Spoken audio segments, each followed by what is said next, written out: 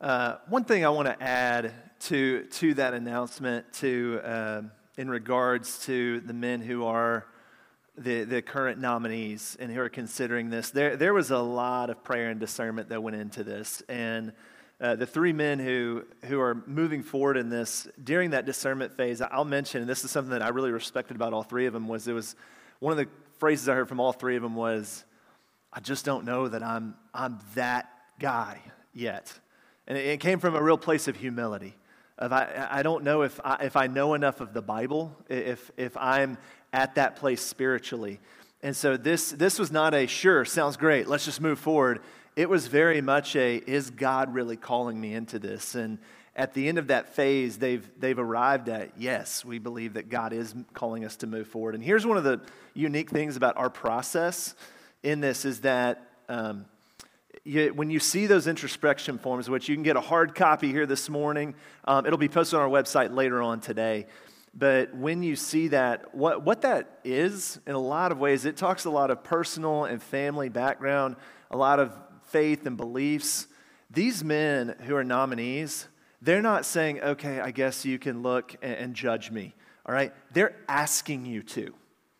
That's a big deal because maybe you're like me where I've walked into church before and I'm thinking, I really don't want people to know what's going on in my life right now.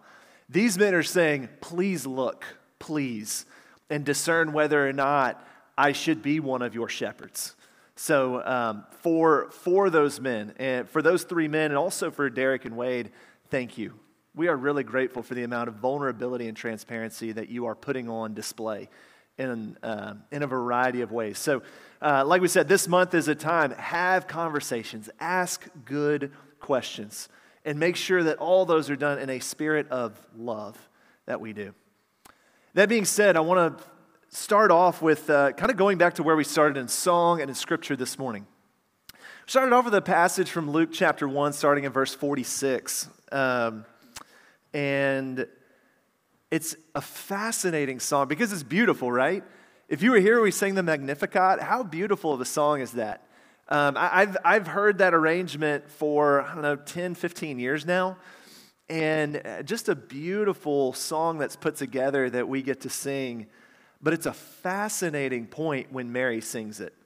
See, Mary sings this song after she finds out that she's expecting Jesus, after the angel has met with her and appeared to her. The angel has appeared to Joseph as well, and they sing this beautiful song, "My soul magnifies the Lord. My spirit rejoices in God, my Savior, for he has been mindful of his servant. I will be blessed forever by him. Holy is his name."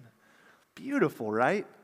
What mother wouldn't sing that song when they hear that they're expecting a child, let alone the Savior of the world? But see, Mary and Joseph were probably in a different space.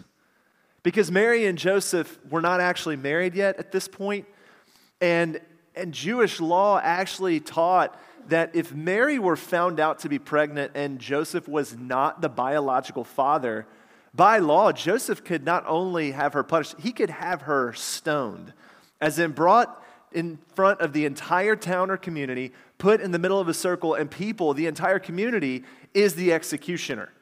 They all throw stones at her until she dies. And so there's this possibility where Mary could die, but also if Joseph is seen as someone who says, nah, I'm going to let it go, then that would be something where people would look down on Joseph in that space too.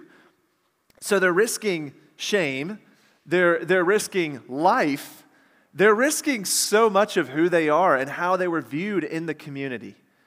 And both of them know this.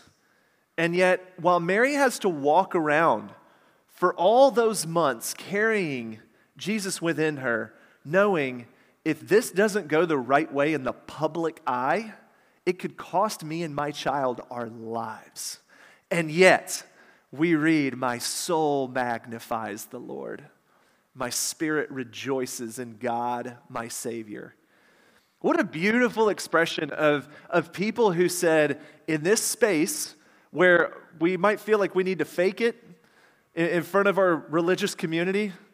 Sound familiar for anyone who's ever stepped foot in church before? And they said, we are going to show joy in the midst of that. Where does that even come from? As powerful as that might be. Well, before we dive into choosing joy, let's distinguish two things because they get confused quite often. What is the difference between joy and happiness? How might we tell the difference? I'll stop and mention a Facebook group that I'm a part of, which sounds weird to say. It's this social media platform that like mainly old people use, okay? So it's like Snapchat, but for old people. And by old, I mean 25 and older. So there's this Facebook group that's called the Compadres. And the Compadres Facebook group is predominantly ministers, most of whom are part of the Church of Christ. Some used to be in ministry but stayed a part of the group.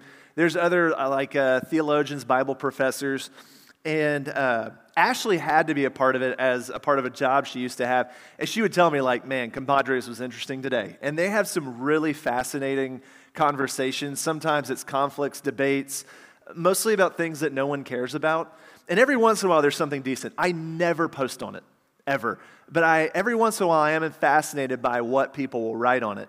And it just so happened this week that there was another minister who was preparing a sermon on joy. And he wrote on the Facebook group, just a question. It said, how would you simply describe joy to people? Now, there's one guy who posts more than anybody else on this, and he's one of my favorite professors that I ever got to have while I was in seminary. His name's John Mark Hicks. He's written a number of good things. He just retired this past spring from Lipscomb University after about 20 years. And the man knows more theology than I could hope to learn in 3 lifetimes. He's absolutely brilliant.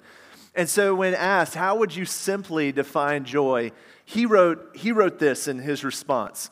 And I wanted to show just how much variety takes place. Anytime someone writes a question like that, there's usually 7 or 8 answers. John Mark's was first. And he said this: joy is the deep peace and contentment rooted in communion with God, a blessedness. Otherwise, you're just happy due to circumstances and unhappy in other circumstances. Sadness, happiness, they shift with circumstances, and appropriately so. Joy, however, is a constant.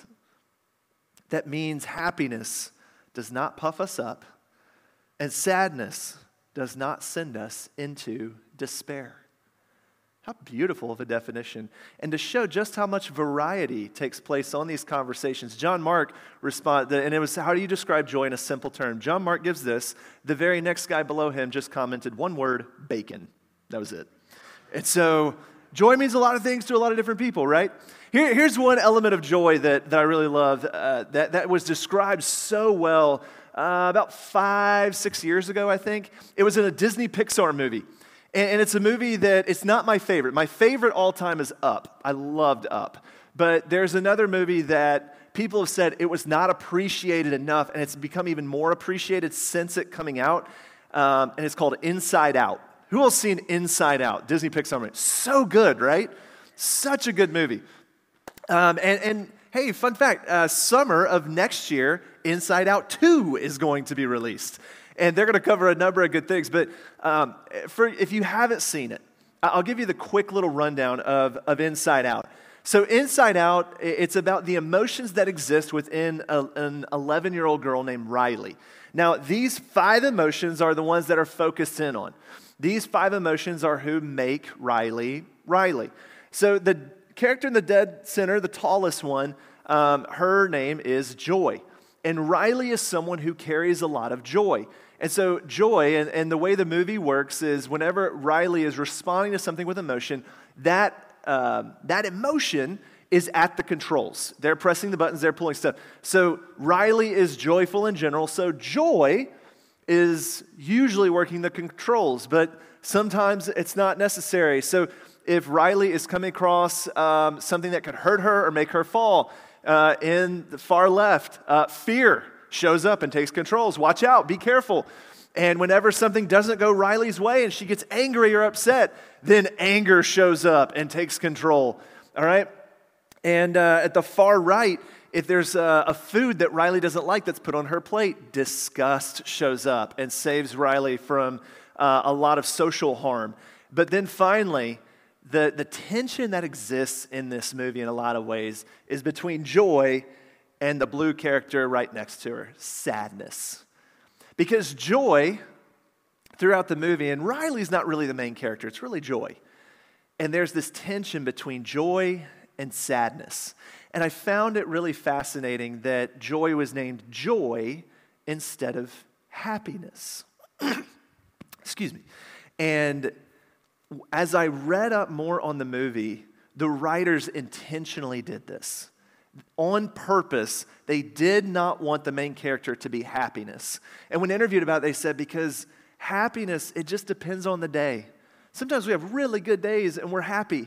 Then other times we have really sad days. But sometimes sad days can still produce a level of joy. And so without giving up a whole lot of spoilers, something that exists in terms of the tension that takes place within the movie is Joy thinking, I have to be in the controls because Riley has to be happy. Riley has to be joyful. But there's moments that take place in Riley's life that are just simply sad. And so sadness comes in to try to take controls, and Riley continuously pushes Joy away. Joy, don't touch anything. Don't mess with anything. And Joy keeps coming back again and again and again. But you can tell throughout the movie that Riley is struggling with this because she's going through an experience. At the age of 11, her parents move. That's not much of a spoiler. It happens like 5 minutes in. But their parents move. She moves. And that's hard for an 11-year-old kid. New friends, new world, new climate, new city. She had to adjust. And there was a loss for her. And that was sad. Joy didn't know how to handle it. But sadness did. And that was a lot of the tension of Joy allowing sadness to show up. And it doesn't mean that joy disappears. It means that Joy is allowing sadness to have a role in this. If you have not seen this movie, I highly recommend it because one of the top messages of it is it's okay to be sad. In a world where we constantly have to be happy and ecstatic and elated and energetic, there are some seasons of life that are just sad. It doesn't mean you're not joyful. It means that that is something that you're just simply experiencing at the time.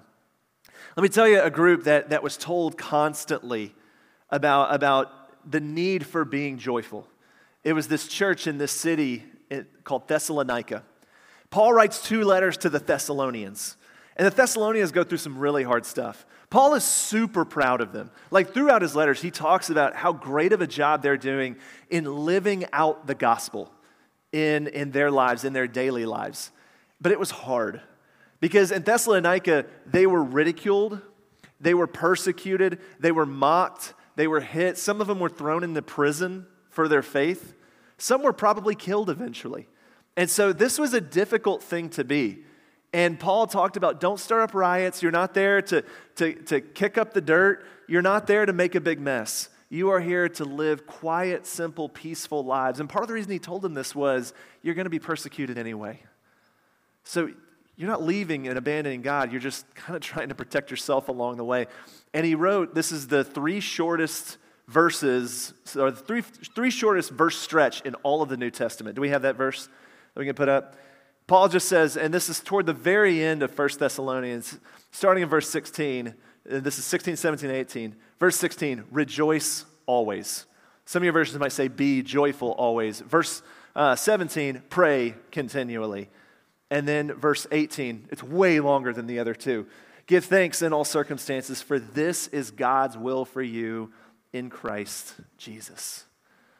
Paul is trying to say to them, I know it's hard. I know you're in a season where people are coming after you on account of your faith. You are being punished for doing exactly what we're calling you to do. And yet my command to you is be joyful in this time and in this space. He's inviting them, regardless of how bad it gets, to choose a life of joy. And so I was faced with this question as I'm putting this lesson together. And this is something that I feel is really, really important. If we were to say, let's choose joy. Okay, great. So let's ask this question then. Do we have the next slide up? What is the difference?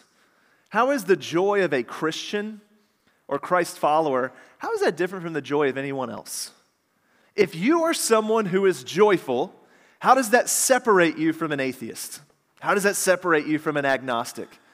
They can be joyful. They're joyful people, right? I mean, they have good days as well. And you probably know some here think they're super joyful people, maybe sometimes more joyful than Christians.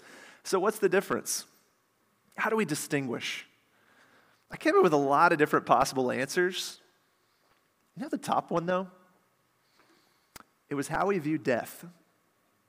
That's the number one way we can tell joy as Christians, the difference between us, a joy in a Christian and a joy in anybody else. It's how we view death. There are two books that I've read that have really rocked me. I've read them over the last year or so. The first one is by an ACU psychology professor by the name of Richard Beck. And Richard Beck wrote this book called The Slavery of Death. And in it, he just basically starts out with a thesis and just rolls from there. But it starts with this. He said, I believe that all sin is driven by the human fear of death. The things we do in our life that are wrong, it's because our lives, to one level or another, feel threatened by death. And so we take precautions to cover that up. If we talk about greed, it's because we want to accrue and accrue and accrue, so when death comes, we'll have things that can fight it. If we are in need of something and we don't have the money to get it, we might be willing to steal in order to provide it so that we can prolong our lives.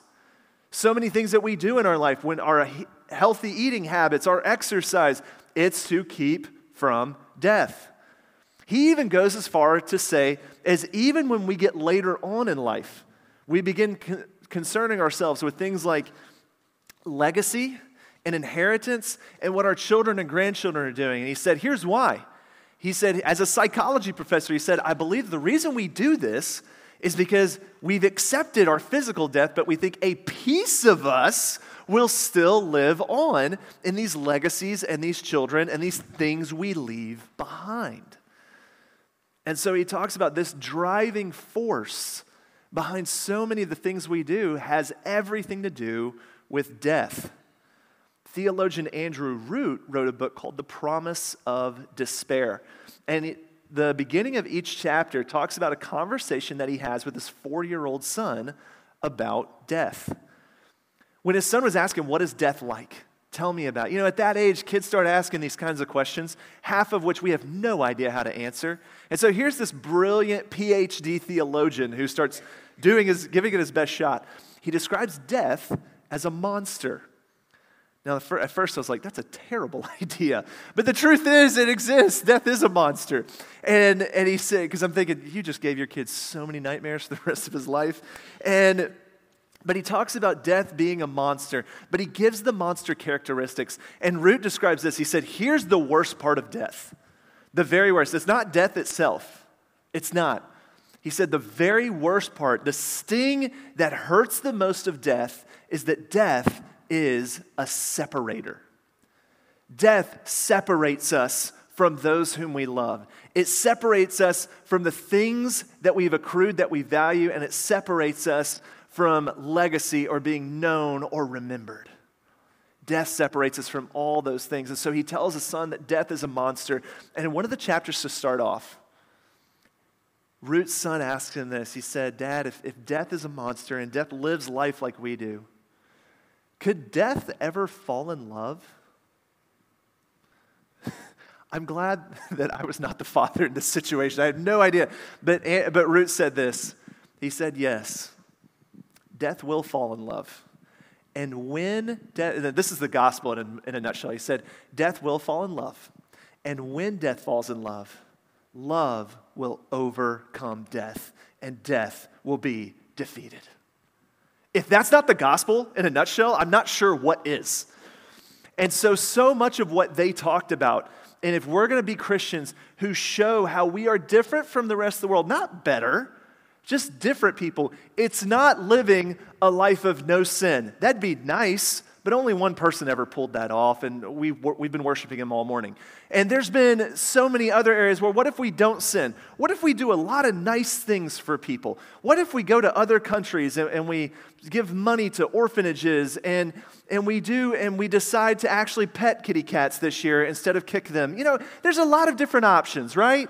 A number of things that we could do, of ways that would be good, but what Root and Beck both suggest is what if when death knocks on our door, not necessarily our own death. If you're thinking, I don't think I'm going to die for a long time, I'm in pretty good health right now, but you probably know someone who may be close to death, that day might be finally coming.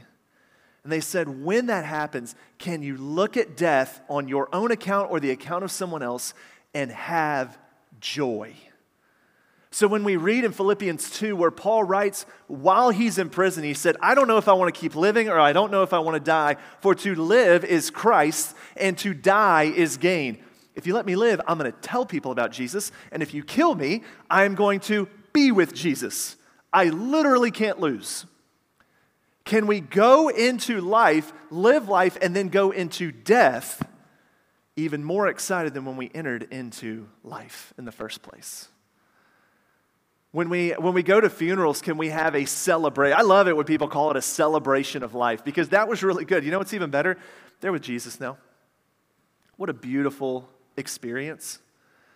And Beck and Root both say, this is how you know of joy in a Christian. It's not the Christian who runs and flees from death, but that when death finally comes, that kiss of death is also met with an embrace and an understanding that day was always going to come.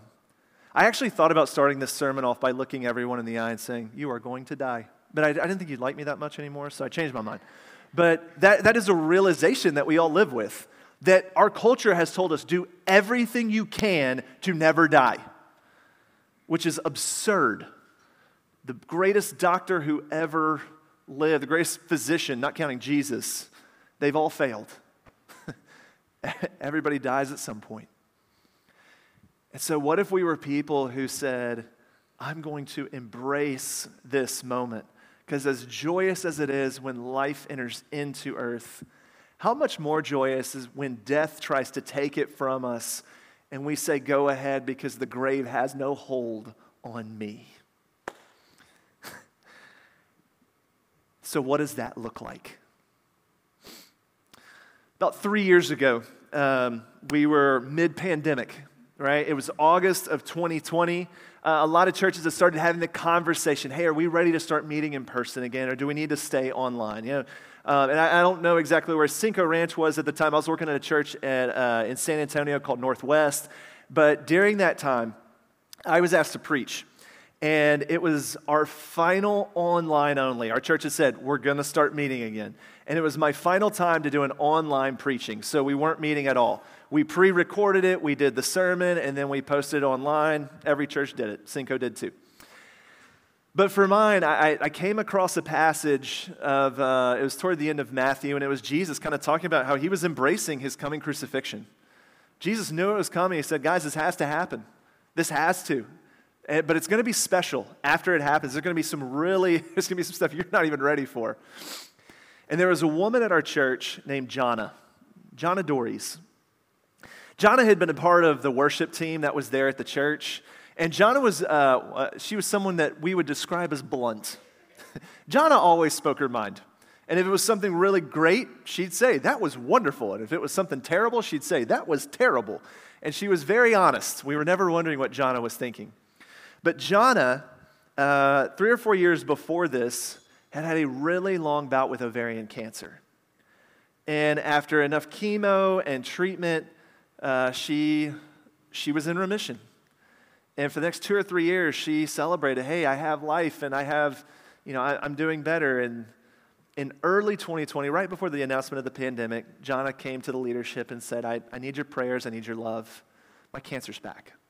And they said it's way more aggressive this time. Around the time of, as the pandemic hits and as it grows, they become more and more concerned about doing chemo and seeing as aggressive as it was. John and her husband Billy made the decision to just work on on comfort. And she said, we've decided that God's calling me. It's my time. And so early August, she's just at home. And I know that I'm preaching, so I give her a call. I said, Jonna, I know this might be heavy for you. Would you be willing to sit down and have a conversation with me on camera, and we put that as part of the worship time on Sunday? She said, yeah, I think I'll have, I don't have a lot of energy right now. If you've ever dealt with cancer and know someone who has energy levels is a real battle that you have to fight. She said, I think I have the energy. Yeah, come on, you can come over. So we sit down and we have this conversation. And toward the end of it, I talked to her about, this passage I'm covering. What does it mean to you? How's life been for you? And I said, Jonna, we don't know what the coming days are. God works miracles. We do believe that. But what are you wanting in this season of your life? And she said, Casey, I don't expect God to save me from death. Everybody else has died before me. Why should I live? She said, look, I'm not in much pain. I don't have a lot of energy, but here's the truth. As much as I'm going to miss my husband and my children and my grandchildren, as much as I'm going to miss my friends from work and my church family and all my relatives and friends, Casey, do you understand? Just here in a few days, I get to feel the embrace of Jesus Christ wrapped around me. I am closer to that than everyone I know. And so, am I going to miss people? Yeah, I will. But I've been wanting to be with Jesus my entire life, and I'm so close. It's coming. I am so excited to walk into the gates of heaven with arm in arm with my Savior. And I can't help but in the face of death that I've been told to be afraid of my whole life, I don't know how to explain it other than I have this sense of joy. What if as we go through life and as we come across friends and family members who might be dealing with death, if we reminded them that we serve a Savior who already went down deep into the waters of death and came out of it on the other side and said, here I am. I'm ready to receive you. So I'm going to invite our prayer team to head to the back. And praise team, you guys can come on out too.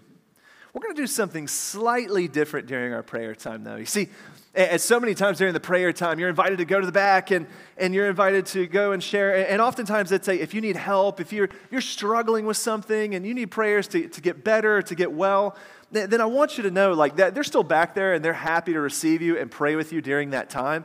But I invite you to do something slightly different this morning. If you want to do that, you can, but how cool would it be if we have 7, I believe? 7 people in the back, 8 now. What if as we go to the back, you said, you know what, here's something that's brought me joy this year. James chapter 1, the brother of Jesus writes, consider it pure joy, my brothers, when you face trials or persecutions at all times. So if you are facing things, if it's been a hard year, then feel free to go to the back and say, here's what is bringing me joy. Prayer team, if you see someone who's sitting down and you're like, you know what, I'm really joyful that person's in my life, go hunt them down, all right? It might be awkward, but go hunt those people down and say, I am so grateful that you're in my life. And instead of saying, here's all these tears and life's hard, it is. But y'all, the grave is overcome. And this Christ entering in to this world that we have, as exciting as that is, what's greater than the birth of Jesus was the death, burial, and resurrection of Jesus. So if nothing else, we read from Isaiah 9, 6, and 7, for a child is born to us, a son is given to us. The government will rest on his shoulders, and he will be called Wonderful Counselor, Mighty God, Everlasting Father, Prince of Peace. His government and its peace will never end. He will rule with fairness and justice from the throne of his ancestor David for all eternity. The passionate commitment of the Lord of heaven's armies will make this happen. And if you want to experience the joy of the Lord and it become your strength, I invite you to head to the back as we stand and sing this next song.